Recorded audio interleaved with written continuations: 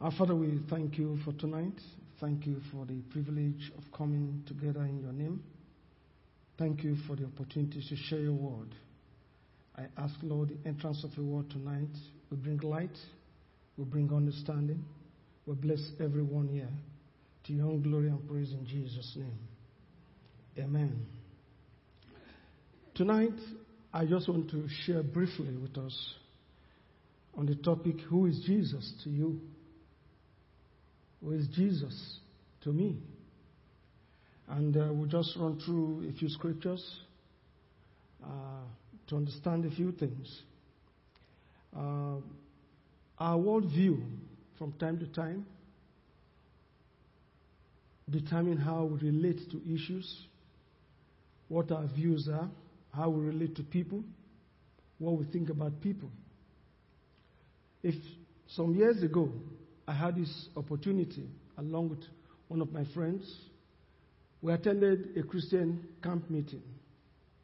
And in that camp meeting, we were asked to take our meals. And in our own particular culture, usually at home, the youngest person washes the dishes. And the elder ones just sit by. And so we went to that camp meeting with that mind view, that world view, only to see that professors, great men of God, people who are captains of industry, who were there, were carrying their dishes and washing them. Myself and my friend, we looked at ourselves. We said what the worldview we were holding was wrong. Nobody told us to humble ourselves, get our plates, and wash them. In the time of Jesus, the circumstances surrounding his birth was such that no one expected, no one thought that Jesus was the Messiah. Jesus was the King of Kings. Because he was born in a place where ordinarily kings can never be born. And so the worldview of the religious leaders was such that this cannot be the Messiah. And until he died, they were still standing against his teachings, standing against his views. And as Christians, we hold biblical worldview, but sometimes we know we still have the secular world that comes in. And along the line, sometimes we don't have the worldview that allows us to see Jesus in his person, who he is, what he's able to do, what he has come to do, and the fact that he's with us always. Paul, writing to the Romans, to the Jews, writing in the book of Hebrews chapter 2, he draws our attention to a few things. If you look at the book of Hebrews, the main task Paul was doing here was actually trying to make his hearers understand that Jesus is God. Jesus is more excellent than the angels, higher than the angels, higher than all of God's creation. And Jesus is the Messiah. Jesus has paid the price for our sins. But not everybody, no matter how learned, no matter how highly placed, understand this simple truth. You recall that Jesus asked his disciples, "Who am I? Who do men say that I am?" And they said, "Oh, some think you are Elijah. Some think you are John the Baptist. Some think you are..." No, they went on saying a few things. But Jesus said, "Who do you think I am?" And there was only one person who was able to say, "Jesus is the Son of God." And Jesus said this came by revelation. In other words, it's not a result of much studies, not as a result of hard work, not as a result of pious living, that you are able to discover who Jesus is. And so this night we're taking a journey to look at who Jesus is to us. And it's a personal journey, though we are doing it together. In Hebrews chapter 2, 6 to 12, we're going to read that. Hebrews 2, 6 to 12, 6 to 10. But one in a certain place testified, saying, What is man that thou art mindful of him? Or the Son of Man that thou visitest him? Thou madest him a little lower than the angels. Thou crownest him with glory and honor, and didst set him over the works of thy hands. Thou hast put all things in subjection under his feet. For in that he put all in subjection under him, he left nothing that is not put under him. But now we see not yet all things put under him. But we see Jesus, who was made a little lower than the angels for the suffering of death, crowned with glory and honor, that he, by the grace of God, should taste death for every man. For it became him, for whom are all things, and by whom are all things, in bringing many sons unto glory, to make the captain of their salvation perfect through sufferings. Here we see that Jesus took human form like you and I. He tasted death for you and I. He died for you and I. He suffered for you and I.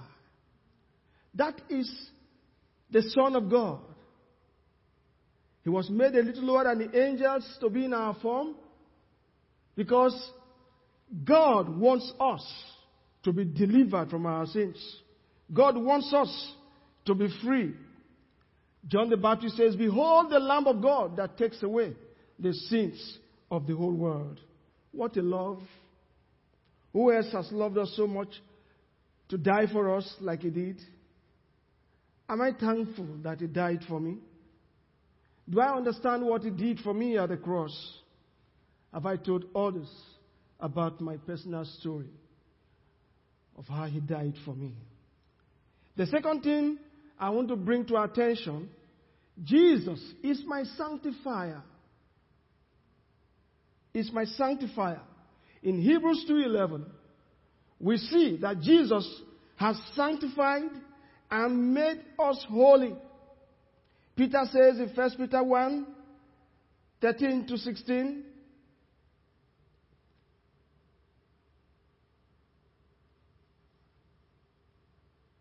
Wherefore, guard up the loins of your mind, be sober, and hope to the end for the grace that is to be brought unto you at the revelation of Jesus Christ. As obedient children, not fashioning yourselves according to the former lusts in your ignorance, but as he which had called you is holy, so be ye holy in all manner of conversation, because as it is written, be ye holy, for I am holy. Jesus died to sanctify you and I, to make you and I holy, so that we can access the throne of grace at any time, so that we can lift up holy hands in worship, so that we can pray with an assurance that when we call upon our Father in the name of Jesus Christ, he can answer us.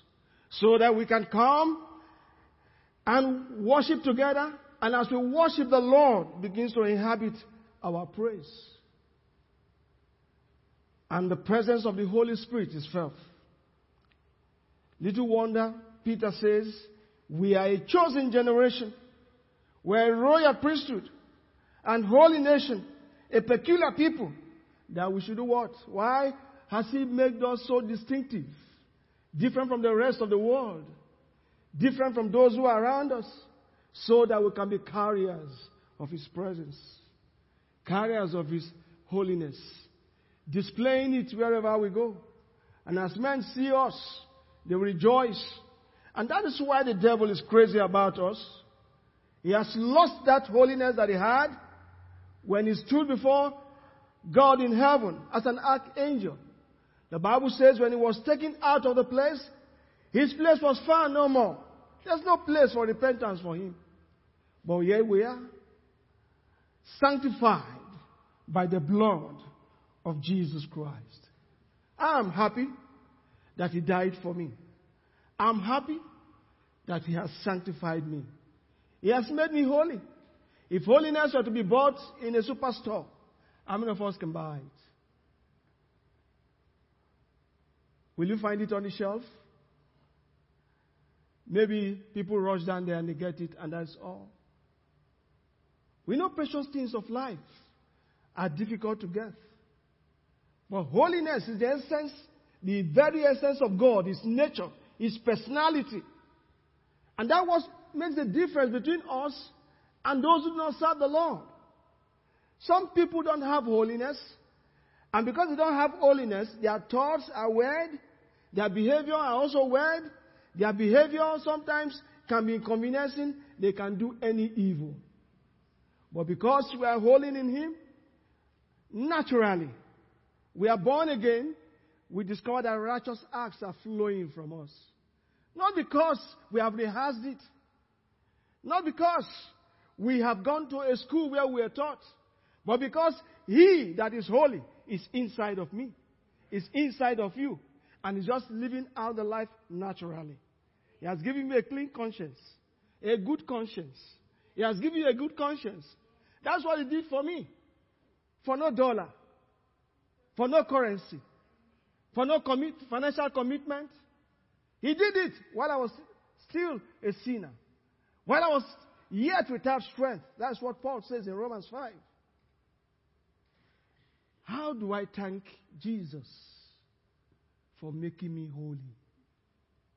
Without holiness, no man can do what? See God. Nobody can enter the kingdom of God. But that's what He has offered me, offered you at the cross. The third thing I want to bring to our attention is that Jesus is my brother. How many of us have brothers here? We have brothers. We have sisters. Are they dear to us? Do we want to interact with them? When they call us on the phone, are we excited? Are we excited? Yes, our children are excited about their cousins. Their first cousins, their second cousins, their third cousins. And some of us, every year, we come together to celebrate our brotherhood. Is it not? But Jesus, according to Hebrews 2:11 to 13, that Jesus is not ashamed. He's not hiding to call me His brother. He's not pretending to call me His brother. He's calling me His brother in the presence of the Father, in the presence of angels. And He said, this is my brother. These are my brethren. And in your presence here, what am I going to do?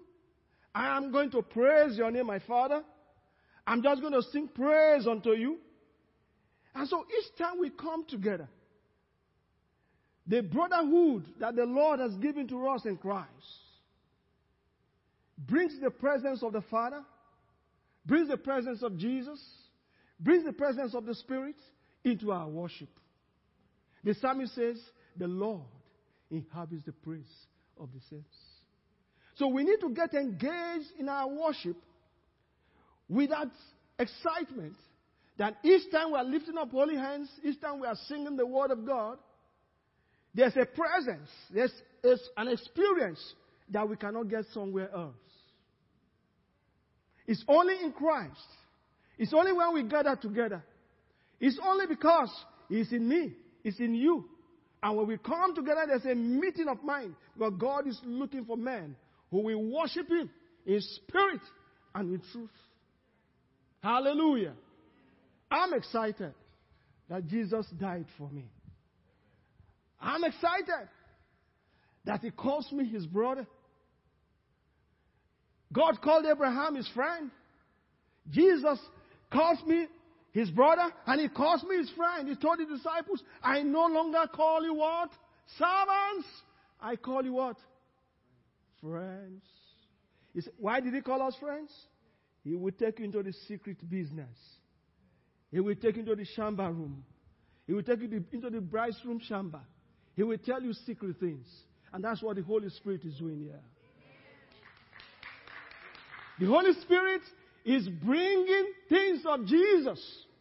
What the Father has told him, he has told the Holy Spirit. He whispers it gently to us. And he tells us the way we should go. He helps us in times of trouble. He encourages us. And when I know that my elder brother is behind me, who do I fear? I can go through the valley of the shadow of death. Because his rod and his staff will do what? Will comfort me. My cup is filled to overflowing. My head is anointed with oil. What else? My table for celebration is prepared right in the presence of my enemies. And then it says goodness and mercy will follow you, will follow me, will follow all of us. That is why our gathering is unique. You don't find goodness and mercy from the Lord somewhere else. God can show mercy to the world generally, but He shows it to us as His family, as His children, as the brothers of Jesus Christ. Men and women who have been redeemed by the blood of Jesus Christ. Hallelujah.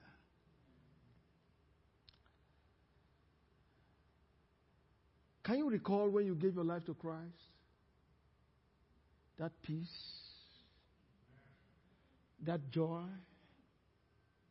that assurance, that newness you felt within you. That change, as the scripture puts it, if you are in Christ, you are a new creation. All things are passed away, all things have become new. You have to believe it that you have become new. Though you still carry your stature. I've been like this for so many years. Over 60 years I've been like this. I haven't changed. He hasn't changed either. Except for some small, a few swellings here and there. But then, when we gave our lives to Christ, we knew something happened. He knows my wife. When she gave her life to Christ, it was persecution in the family. Each time she goes for Bible study in the evening, and she's coming back home, the father is waiting, and the heart is palpitating. But then the Lord will always make a way for her to get in. And finally, because she was the first born-again believer in the house. And then she set the pace for marriage. We married in the church. That set the standard. And everyone wants to marry in the church. Hallelujah. The Lord is good. Is Jesus not good? He is good. Yes, we also see in Hebrews 2:14-16 that He's my champion. He is your champion. What do I mean that He's my champion?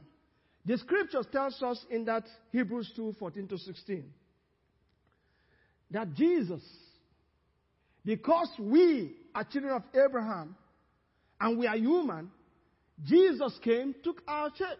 Let me read that. For as much then as the children are partakers of flesh and blood, He also Himself likewise took part of the same, that through death He might destroy him that had the power of death, that is, the devil, and delivered them who, through fear of death, were all their lifetime subject to bondage. For verily He took not on Him the nature of angels, but He took on the seed of Abraham. I am the seed of Abraham. You agree with me? Amen. Are you also the seed of Abraham? So He took our form and He came to die.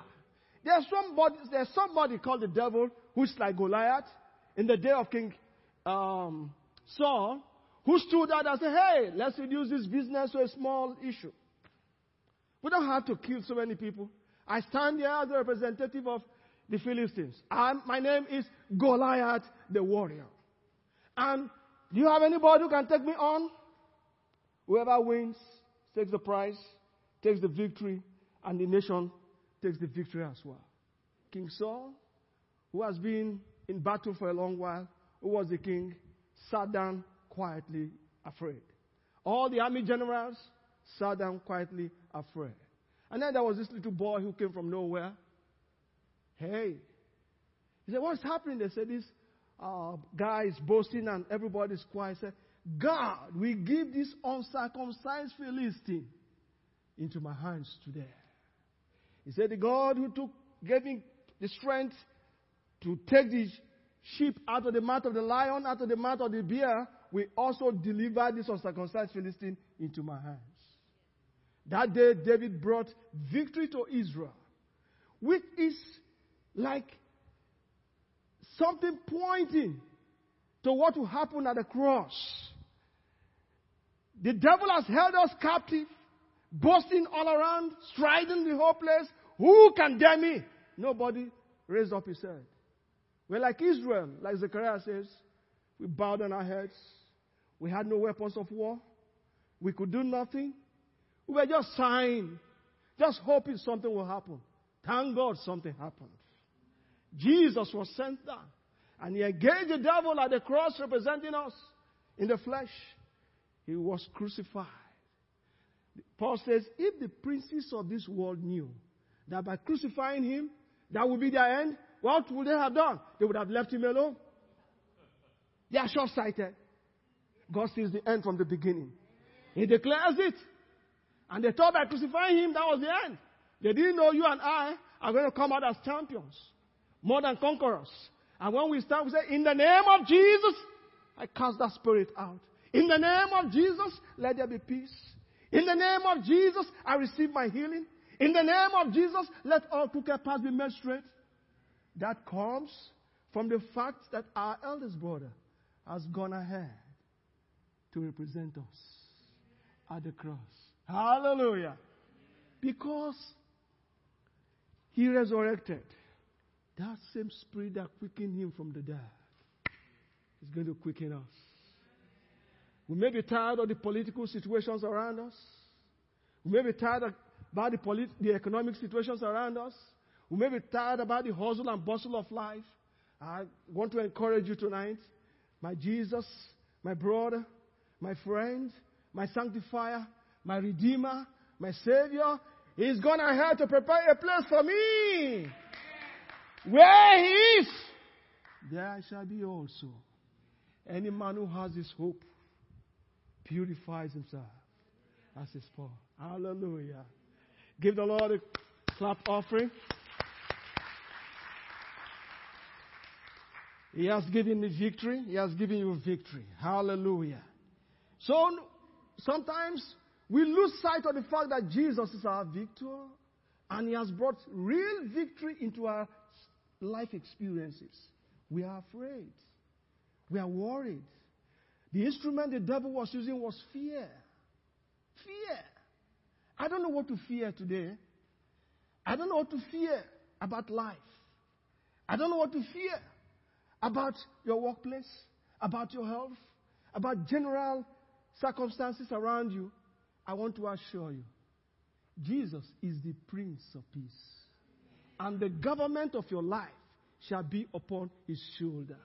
And his name shall be called Wonderful, Counselor, Mighty God, the Everlasting Father, the Prince of Peace. And of the increase of his government, there shall be no end. There's no tenure. There's no election. There's no hacking. Is there? You know, hacking is worldwide. Takes place in our country as well. The next thing we see from Hebrews 2.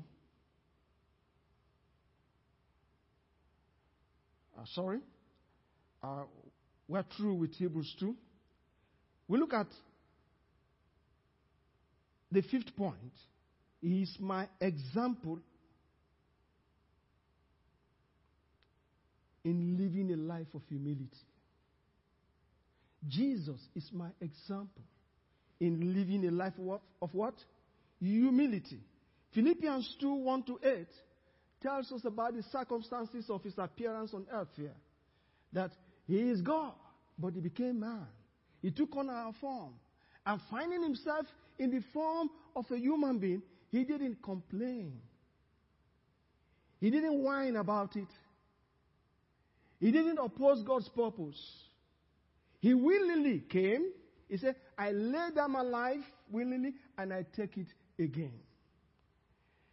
He didn't oppose the Father's idea of Him becoming the Lamb that will take away our sins. Abraham and Isaac had prefigured that by the experience we see in Genesis. But Jesus willingly submitted himself.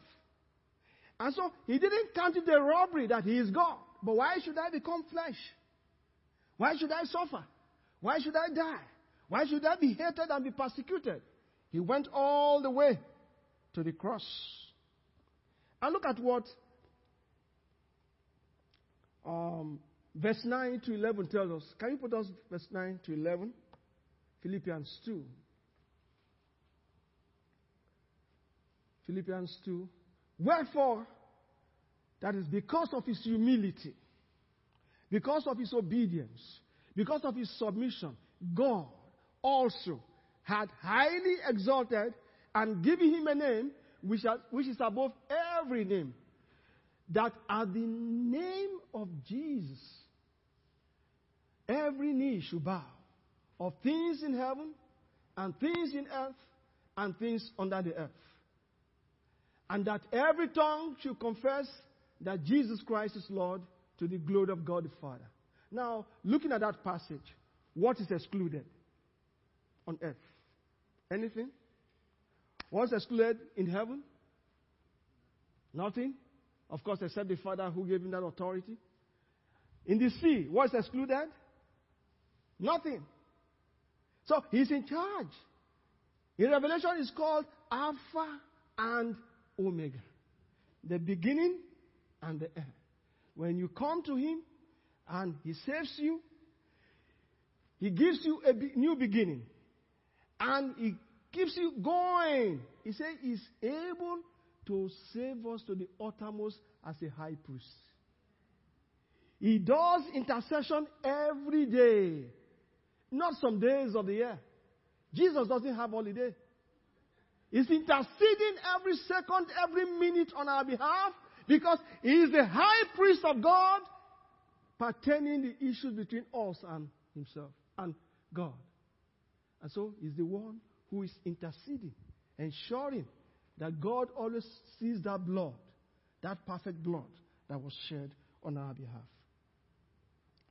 Jesus was submissive. Now, how submissive are we to one another? In the home? In fellowship? In church? How submissive are we to leaders? How submissive are we in the workplace? How are we able to exemplify the humility of Jesus? Men who are proud, they go the way of Satan, because God resists the proud. He gives grace to the humble. You want the prosperity of Jesus, like we see in Isaiah 53, verse 10 to 12? He said, when I see the travail of his soul, I am satisfied. Therefore, he will prosper in doing the things I ask him to do. So anybody who identifies with Jesus gains from that prosperity of Jesus. He has never lost any battle. How much do you think it costs to build the mansions he's making in heaven for you and I? Any idea?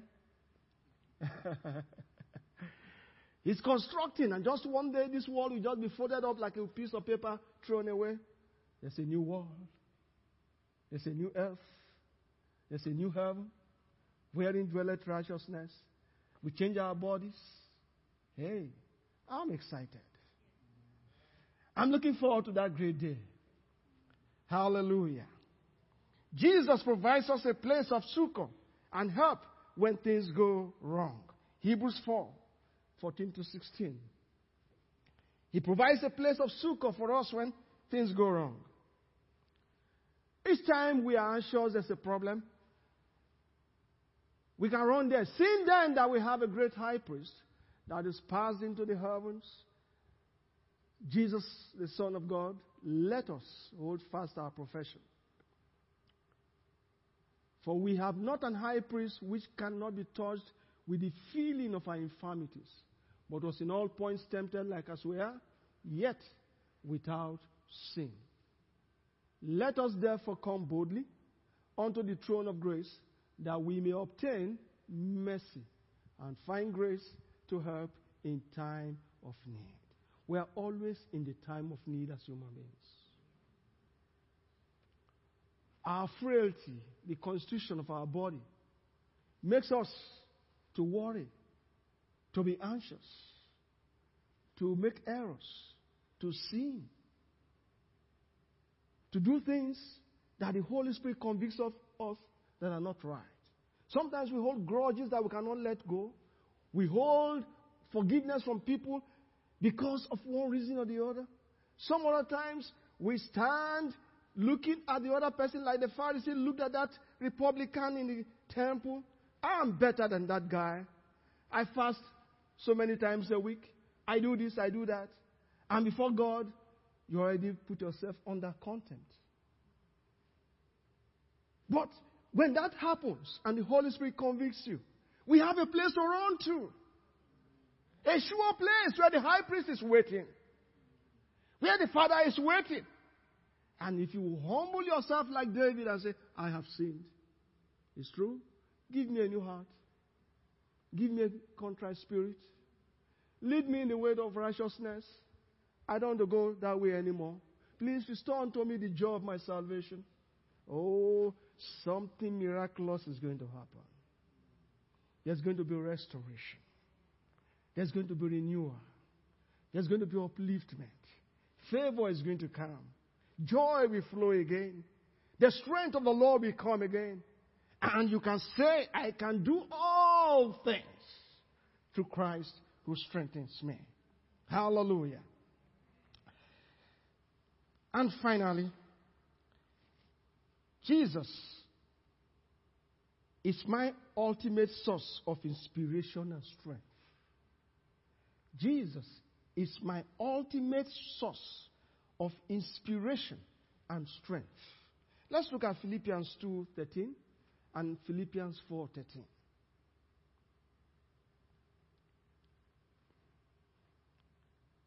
Philippians 2:13, For it is God which worketh in you both to will and to do of his good pleasure. 4:13.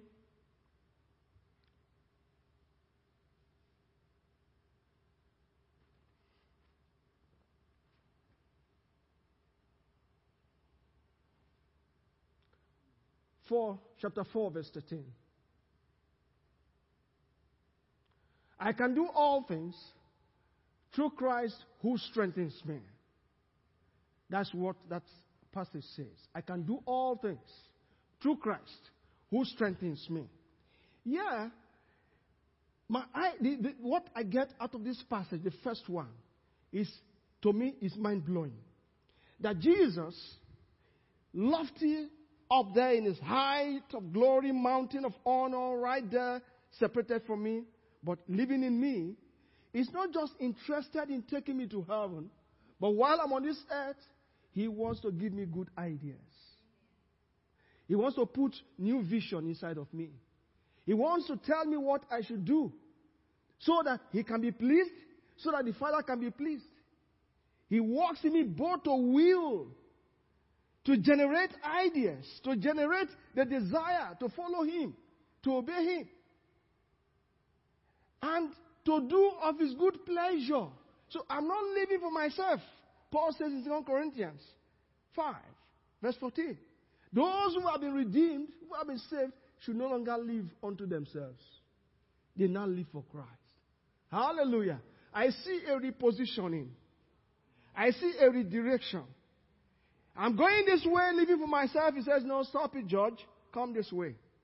He's my chief commander-in-chief, so I follow him. Hallelujah. And so he gives me new ideas. Then you say, I can do all things through Christ who strengthens me. Hey, his project can never be abandoned. His projects can never fail. His ideas will never fail. Because He's omnipotent, omniscient, and omnipresent. He knows everything. He said, I'm the God who declares the end from the beginning. Hallelujah. And so we need to put our trust in Him. We need to come back again and lay our plans before Him. Like Proverbs says, in everything you do, acknowledge Him. Put your plans there. Tell Him what you want to do. He's going to give you an idea that will work. Do you have a project presently that's not working? Has somebody talked you out of what God has told you to do? Is there a ministry you're supposed to do? Something that gives God glory. The idea has been incubating in you. But all of a sudden you share with somebody and the person looks at you and says, hey, that gift can't be in you. Hey, you can't do it. And so you have recoiled. Or you started it and then you met opposition. You will always meet opposition. Jesus met opposition. They never accepted Him, but He was focused. Paul also was focused. He was going to Rome, and he knew he would not come back when people say, hey, please don't go. He said, I'm going. I'm going.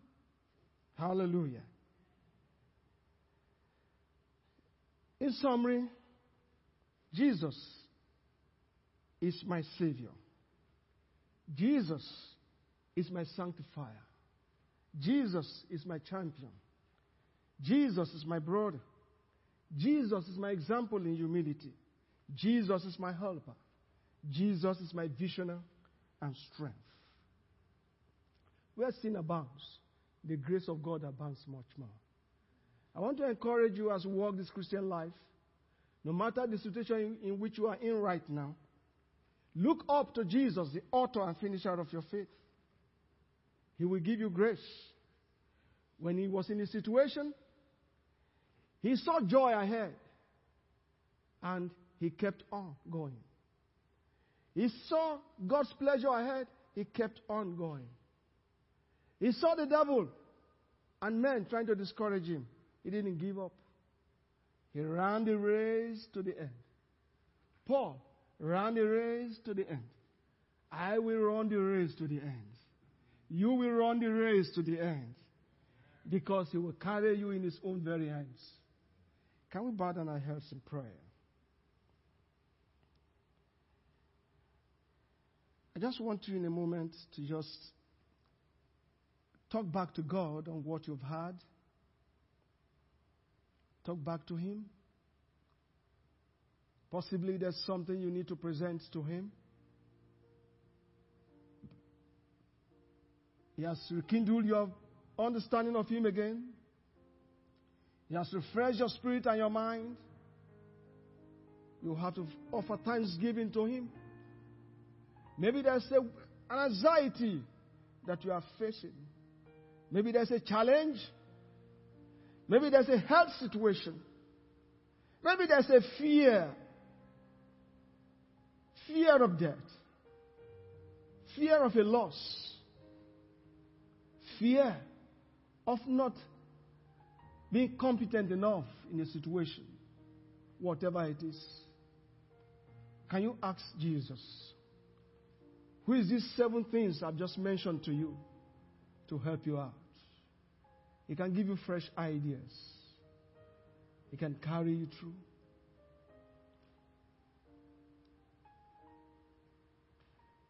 Maybe where you are, you want prayer to be made for you. There's something you are offering to the Lord, something you are presenting to Him. And you just want us to pray with you together. You may just stand up where you are, or you lift up your hand. I'm just going to pray with you. I'm going to ask God to come forth in His power, to come forth in His glory, and to show mercy.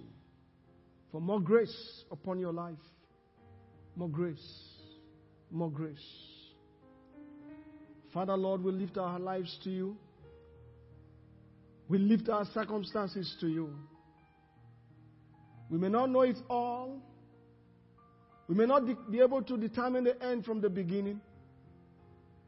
We may not even be sure sometimes about the things that are happening. But we are convinced and we are assured of the fact that if you are what we have heard tonight, that you, our Savior, you are our Lord, you are our Master, you are our brother, you are High Priest, you are in charge of our lives, we know we can make it to the end. Father, drive away every fear that is in us in the name of Jesus. Give us peace of mind.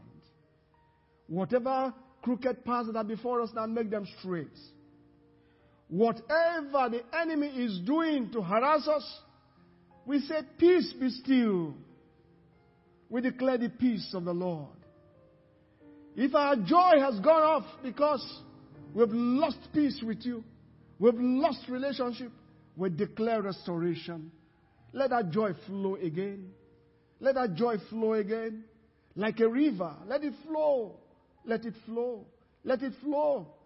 Give us grace to forgive, to let go, to release men that have offended us, people who have hurt us seriously. Oh God, we thank you because you can give us that strength. And so we receive the strength to forgive. We receive the strength to release and to let go. Thank you, Father. Take all the honor, the praise, and the glory.